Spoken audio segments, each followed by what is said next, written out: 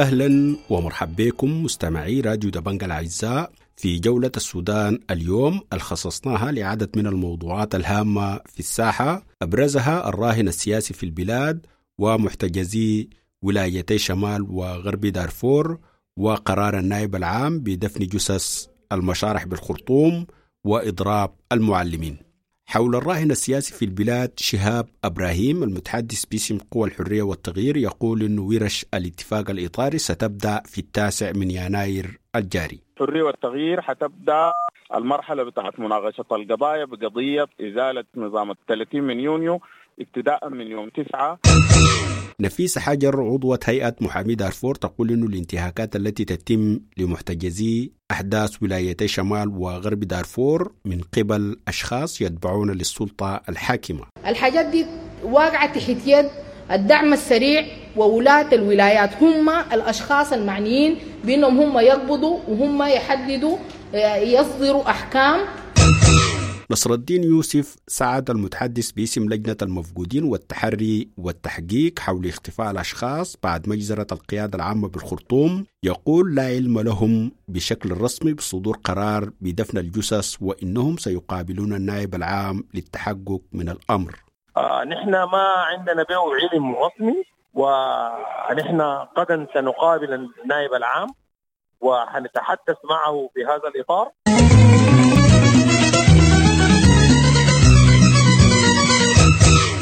مستمعينا الأعزاء، نبدأ جولة السودان اليوم عادة بموجز الأنباء مع الزميل الصادق مصطفى زكريا. اغتصاب طفلة تبلغ من العمر 13 سنة وإصابة 11 نازح في عملية نحب مسلح غرب معسكر السور التني بولاية شمال دارفور. قاضي المحكمة العليا المفوض يصدر أمرا بوقف تنفيذ قرار حل اللجنة التسييرية للمحامين. لجنة المعلمين تبدأ إغلاقا شاملا في الخرطوم والولايات إلى نهاية الأسبوع الجاري، وتعلن مقاطعة الامتحانات الموحدة في الخرطوم. تجمع المهنيين يؤجل ورشة الإصلاح الأمني والعسكري إلى موعد آخر يحدد لاحقا بسبب إجازة عيد الاستقلال. الحرية والتغيير تكشف عن اكتمال الترتيبات لانطلاق ورش القضايا 5 يوم 9 من شهر 1 الجاري، وتؤكد استمرار التواصل مع مكونات شرق السودان. شكاوى من المواطنين من زيادة رسوم الجواز العادي إلى 50,000 جنيه والجواز التجاري إلى 250,000 جنيه. ارتفاع رسوم ترخيص المركبات والفحص الآلي بنسبة تتجاوز 150%. الموارد المعدنية تعلن إنتاج أكثر من 18 طن خلال العام 2022، واعتبرته أعلى إنتاج في تاريخ السودان. حميتي يتهم أحزاب وحركات لم يسمها بالتحرك لتأجيج قضايا أحداث بليل بولاية جنوب دارفور. حميتي نؤيد الاتفاق الإطاري للخروج من المأزق ونرفض المتاجرة بالدين والسفارات تسيرنا طواعية. لجنة المفقودين فوجئنا بالحديث عن إجراءات لدفن جثث مجهولة، وسنلتقي النائب العام يوم الثلاثاء بشأن الأمر. لجنة المفقودين النائب العام أبلغنا بالشروع في إجراءات استخدام فريق التحقيق الأرجنتيني ورفض أي إجراءات سرية لدفن الجثث. المحامية نفيسة حجر تنتقد الصليب الأحمر واليونيسيف لعدم الاهتمام بأوضاع محتجزي غرب دارفور، وتؤكد تحول السجون إلى معتقلات.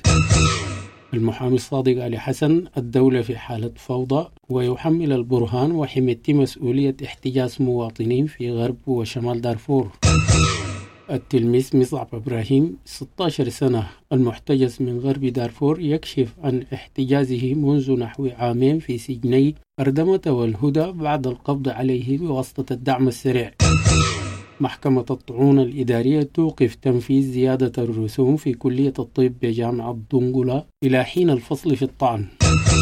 المحامية رحاب المبارك جميع السجون تخالف القوانين واللوائح والمعاهدات وتدخل الأطفال إلى السجن العمومي. شكرا لك الزميل الصادق مصطفى زكريا. ستنطلق في 9 يناير الحالي ورش الاتفاق الإطاري، وضربت بدايتها بورشة تفكيك لجنة إزالة التمكين. وحول الموضوع معنا شهاب الدين إبراهيم المتحدث باسم قوى الحرية والتغيير، ونسمع كلامه. 9 إن شاء الله حنبدأ القضايا بالقضية بتاعت التمكين. بعد ذلك بتترتب باقي الورش وبيتم إعلانها في الأيام الجاية دي. أول ورش حتبدأ هي الورش الخاصة بإزالة التمكين. بعد ذلك حتجي تباعا يعني إنه الحرية والتغيير حتبدأ المرحلة بتاعت مناقشة القضايا بقضية إزالة نظام 30 من يونيو ابتداء من يوم 9. بخصوص الورشة بتاعت شرق السودان، الناظر تيرك صرح إنهم ما حيكونوا جزء من الورشة دي، وإنهم بيرفضوا حتى الاتفاق الإطاري ولو لم يتم تعديله أو معالجة الموضوع، إنهم يلجأوا لخيار تغيير المصير. رأيكم شنو في التصريحات دي؟ والله شوف، أصلا إحنا الموضوع ده حتى الآن ما اجتمعت الحرية والتغيير عشان تقيم، لكن على أي حال نحن بدينا اتصالات واسعة مع مجموعات كثيرة من شرق السودان وحتى الآن مستمرين، والحاجة دي ما حتستثنى أي أحد اتصالاتنا دي إلا الممكن يرفض يعني، وفي وقتها نحن حنقرر ونعلن يعني موقفنا. طيب، في كلام كثير عن إنه في إقصاء لمجموعات كبيرة من التوقيع من الاتفاق الإطاري وحصروا على مجموعات معينة. وأنا بنقول الكلام بالواضح، نحن أصلا ما كنا مخفين المسألة دي. نحن بنتكلم عن إنه الحل ما ممكن يكون بأطراف متعددة، خصوصا الاتفاق الإطاري ده اللي هو ده مرحلة إنهاء الانقلاب دي عند أطراف محددة تم التوصل لها يعني بمفاوضات وعملية شاقة. ما حيكون مفتوح يعني بحيث إنه أي شخص يراغب في التوقيع على الاتفاق الإطاري يوقع في قضايا نحن بنعتقد إنها تهم كل السودانيين. العايز يجي يناقش هناك في القضايا ما ممكن نفتح الاتفاق الإطاري، لأنه ده برضو بدي فرصة للعسكريين إنه ممكن يتراجعوا يعني عما أو يغرقوا الاتفاق ده بأطراف يعني، وهم حاولوا كثير وحتى الآن في أطراف كثيرة يعني بتحاول إنه تغرق الاتفاق ده بواجهات لنظام بايد أو لمجموعات عندها مصالح غير إنهاء الانقلاب. حول آخر التطورات بخصوص محتجزي أحداث ولاية شمال وغرب دارفور، عقدت هيئة الدفاع المحتجزي أحداث ولاية شمال وغرب دارفور مؤتمرا صحفيا بطيبة بريس في الخرطوم الاثنين. ولمزيد من الإيضاح نستمع لنفيسة حجر عضوة هيئة الدفاع في حديثة في المؤتمر. في الحقيقة عندنا يعني السجون الأربعة اللي كان فيها عدد من المحتغلين، نحن كهيئة دفاع انتقلنا للسجون دي كلها يعني على أساس نقابل المحتغلين، وبدينا قدمنا لهم العون القانوني وتقدمنا بمذكرات للنائب العام ورئيس القضاء. حتى النائب العام في بعد ما قدمنا مذكراتنا اتصل له جليا أساسا المجموعة بتاعت غرب دارفور أصلا ما في بلاغات كانت مفتوحة في مواجهتها، بل كانوا موجودين داخل السجون دي تحت مسمى أمانات الوالي، وده كلام مخالف للقانون. ما في حاجة اسمها أمانات الوالي. نحن زرنا سجن بورسودان مرتين كهيئة دفاع، وزرنا سجن الهدى 3 مرات كهيئة دفاع، وسجن شالة. حقيقة يعني في البداية وجدنا تعامل جيد من إدارات السجون، على وجه الخصوص إدارة سجن شالة كان التعامل جيد معانا كهيئة دفاع ومع المحتجزين داخل السجن.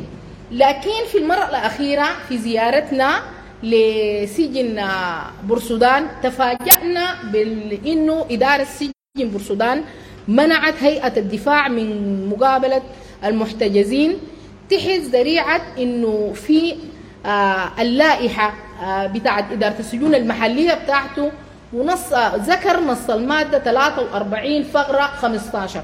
نحن كهيئة دفاع بحثنا عن اللائحة دي ذاتها، وهي اللائحة دي في الأساس هي بتتعارض مع قانون السجون وتتعارض مع قانون الإجراءات الجنائية، بتتعارض مع مبادئ المحاكمة العادلة، بتتعارض مع الدستور، بتتعارض مع المعاهدات والمواثيق الملزمة لنا نحن كسودانيين. اللائحة دي هو ذكر النص ده، ولكن حتى اللحظة نحن كهيئة دفاع عشان ما نبدي رأينا ذاته في النص ما قدرنا نتحصل على اللائحة دي غير موجودة. نحن بحثنا عنها وما لقيناها، قد تكون ما موجودة. ده اللائحة الكلام ده بحسب مزاعم مدير السجن في رفضه لنا لمقابلة المحتجزين. ولكن بتواصلنا مع المحتجزين ما زالوا مضربين عن الطعام، ونحن من المنطلق ده بنلغي باللوم على المنظمات الدولية الموجودة في السودان. مثلا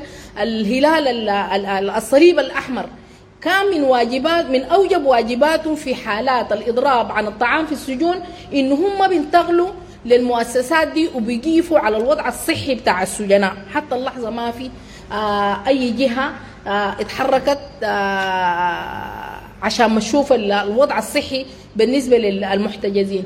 وكذلك يعني بالنسبة لل15 طفل اللي كانوا موجودين في الفترة اللي فاتت، حتى اليونيسيف كمنظمة بتاعت متحدة وموجودة هنا في السودان ما تحركت عشان نشوف الوضع الصحي بالنسبة للأطفال المحتجزين، ودي مشكلة كبيرة. ده بيدلل على إنه المؤسسات الدولية ذات الموجودة داخل السودان هي عبارة عن إصطاف بيكون موجود عشان يأخذ مرتبات وما بيقوموا بعملهم الحقيقي حيال الأوضاع الإنسانية المفروض هم أصلا يقوموا بها، ودي إشكالية كبيرة بتحتاج لمراجعة.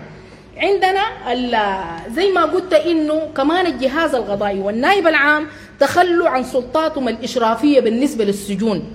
الآن السجون اتحولت لمعتقلات بعد سقوط النظام البايد.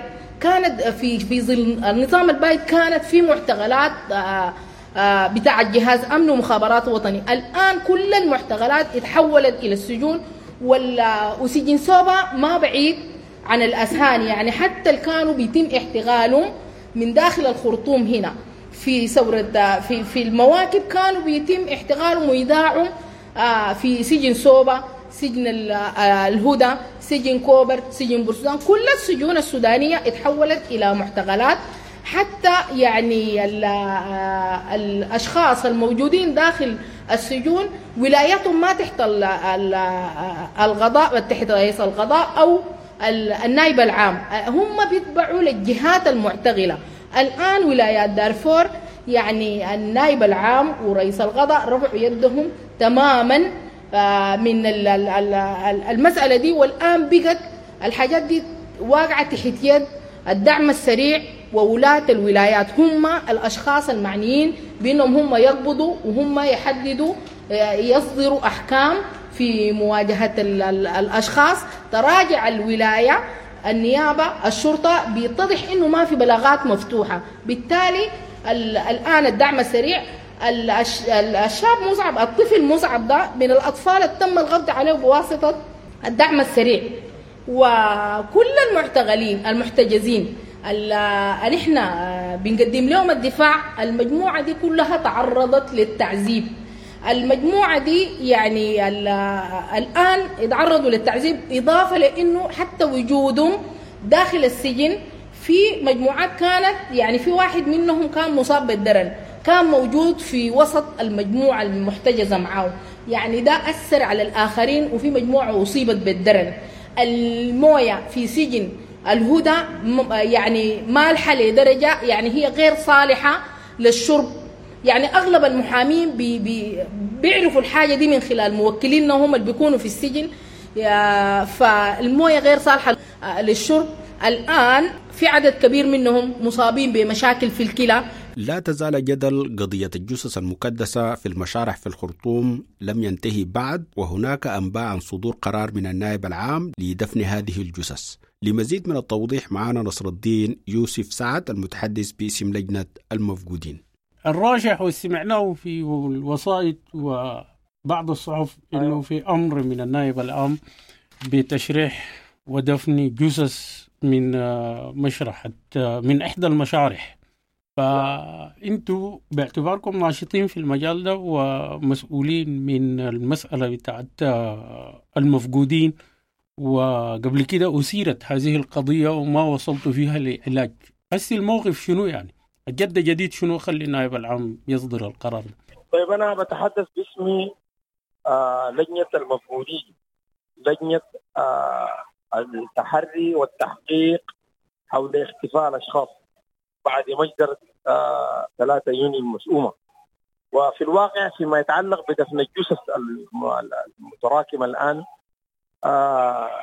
اللجنة زائدا مبادرة مفقود يعني سعت سعي حثيث جدا إلى حسم هذا الأمر بقرض يعني إكمال إجراءات دفن وتشريح هذه الجثامين، لأنها تتقاطع مع مهام اللجنة بتاعت المفقودين في ضرورة البحث والتحقيق والتحري، وبالتالي أن تتبع إجراءات الدفن والتشريح المعمول بها وفق البروتوكولات المنصوص عليها والمعمول بها، بروتوكول مينيسوتا أو بروتوكول الصليب الأحمر.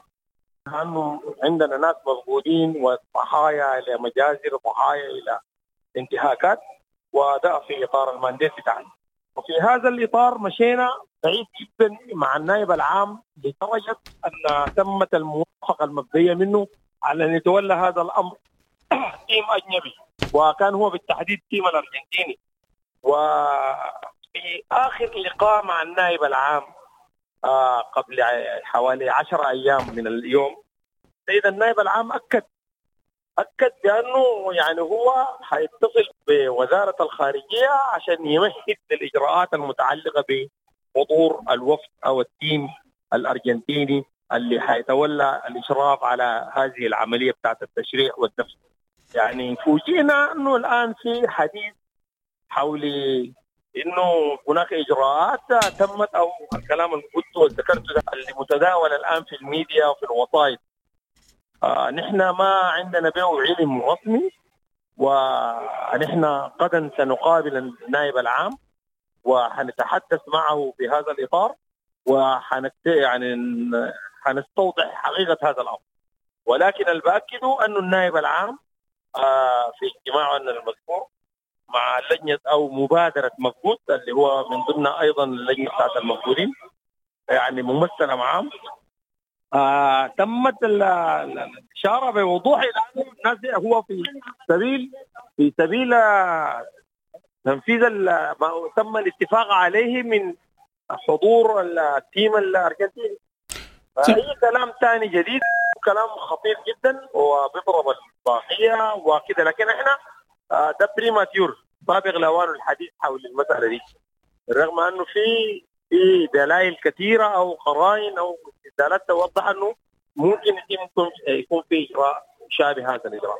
نحن لا نسبق الأحداث حتى تصل اللجنة إلى قرار حقيقي، يعني يتضح الرؤية ونعلم علم اليقين من خلال بينات يعني أنه الأمر ماشي في هذا الاتجاه.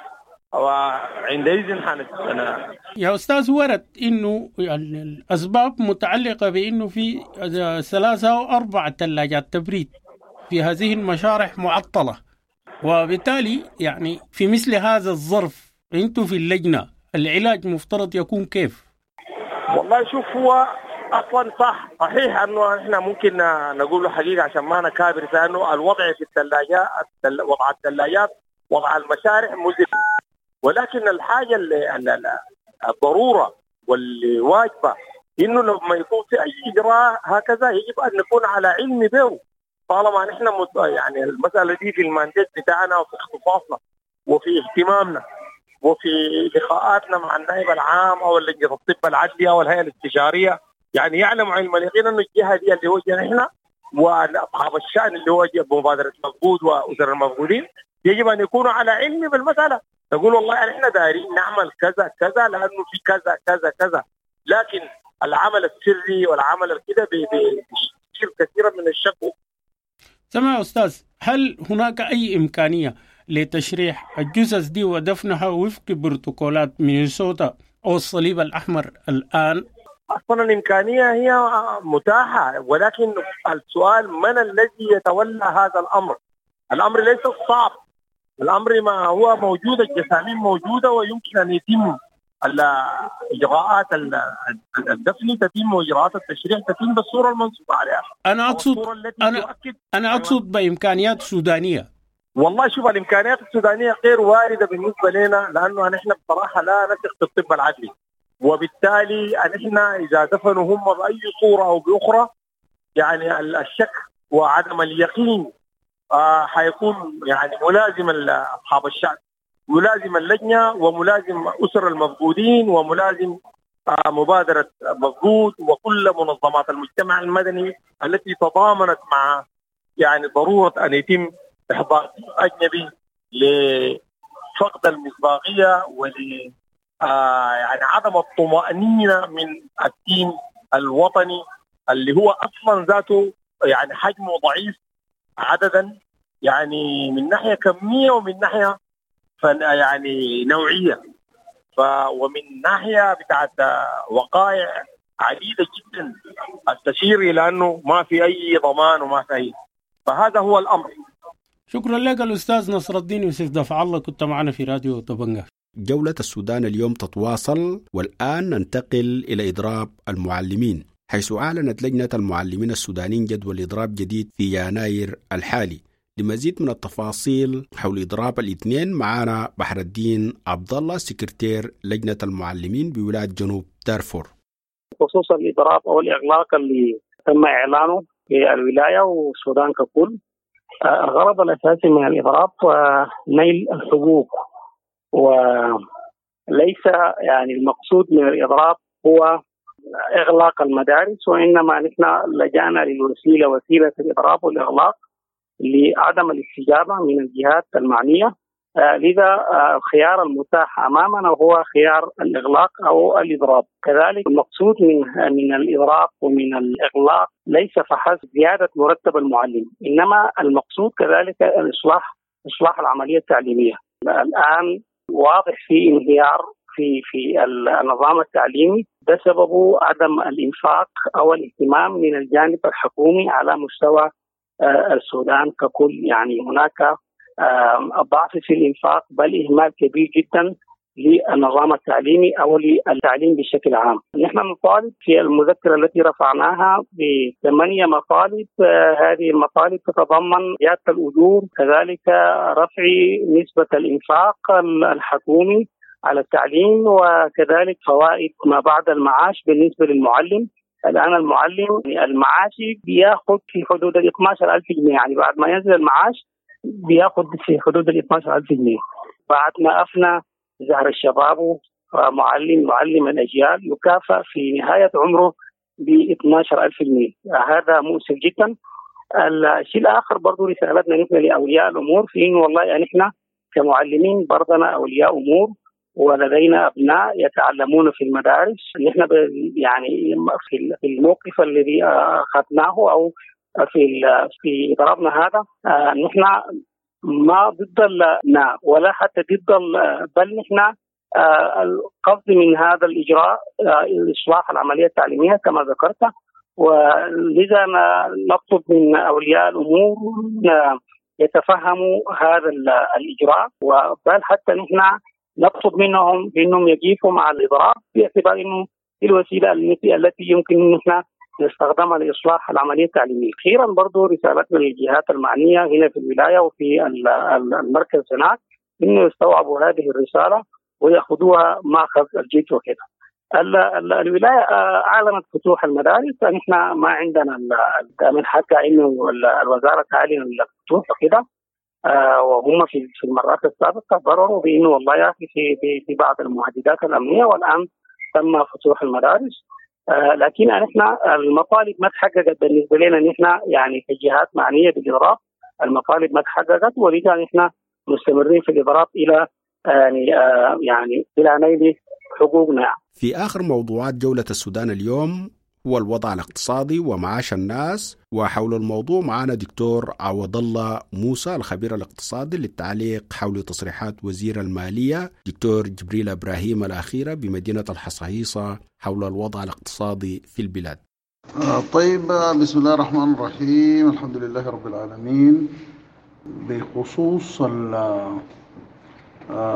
خطوات وزارة المالية الجارية الآن، وبخصوص التصريحات المتتالية من وزارة المالية، وبخصوص آخر تصريح لوزير المالية في الحشد الجماهيري في ولاية الجزيرة في مدينة الحصحيصة، والذي سرد فيه مجموعة من النقاط المختلفة حول تطورات الاقتصاد والاستقرار والمشاريع لاستيعاب العاملين إلى آخره.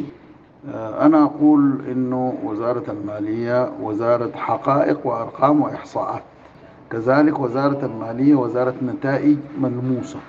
نحن نقر أولا أن وزير المالية ليست في يده عصا موسى حتى يصنع أو يمتص سلبيات الفترات السابقة من 2019 إلى 2022. والآن إذا نظرنا إلى الميزانيات السابقة منذ التغيير الذي حدث وأتى بهذه الثورة، نقر أن التضخم كان في رقم وتحرك من هذا الرقم لأضعاف.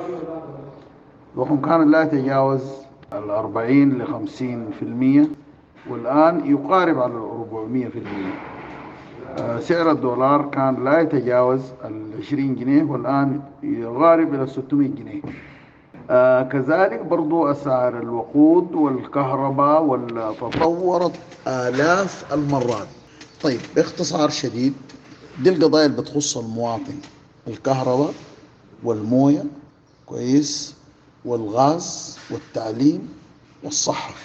الآن هناك شظف عيش لدرجة أن هناك بدعة الآن في الوزارات إنه الموظفين ما بيجي يوم بيجي بالتناوب، أنت تجي الليلة أنا أجي بكرة. لا، ليه؟ لأنه مرتباتهم ما بتغطيهم ولا مواصلات. وبنجي نلقى هنا التعقيدات الاقتصادية.